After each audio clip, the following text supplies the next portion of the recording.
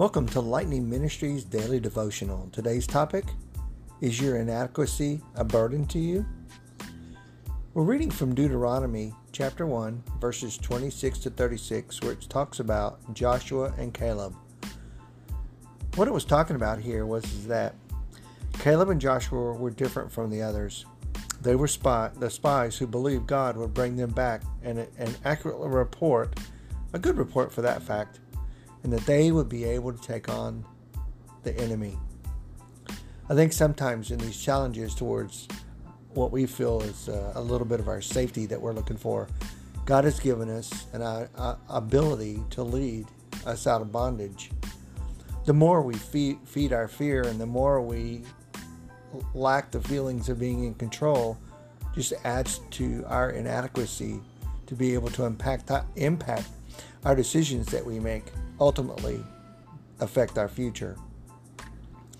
I want to remind you that when God calls any of us to a task beyond our own abilities, our own knowledge, and even feelings of inadequacy, we need to remember to choose to rely on Him.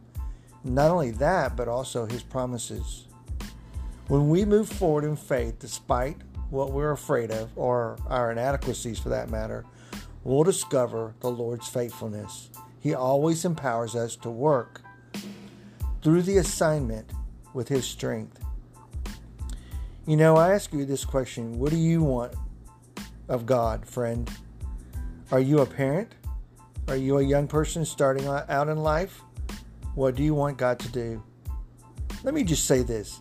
If you think that you can sit on the sidelines and get it, you're wrong. There are a great many folks who think that they should just sit and pray and pray and pray. I certainly agree that it must be by prayer, but live your fellowship with God, my friend, because you're going to have to go out there and take it. I appreciate you listening today. I pray that you've gotten some from this. I ask the Lord that your inadequacies will help you to see past your limitations and rely on God's unlimited power. I would also encourage you to plant a seed with this ministry or give a donation.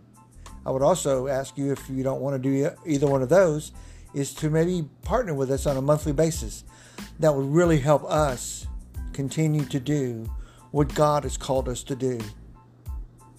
I want to thank you again and have a blessed day.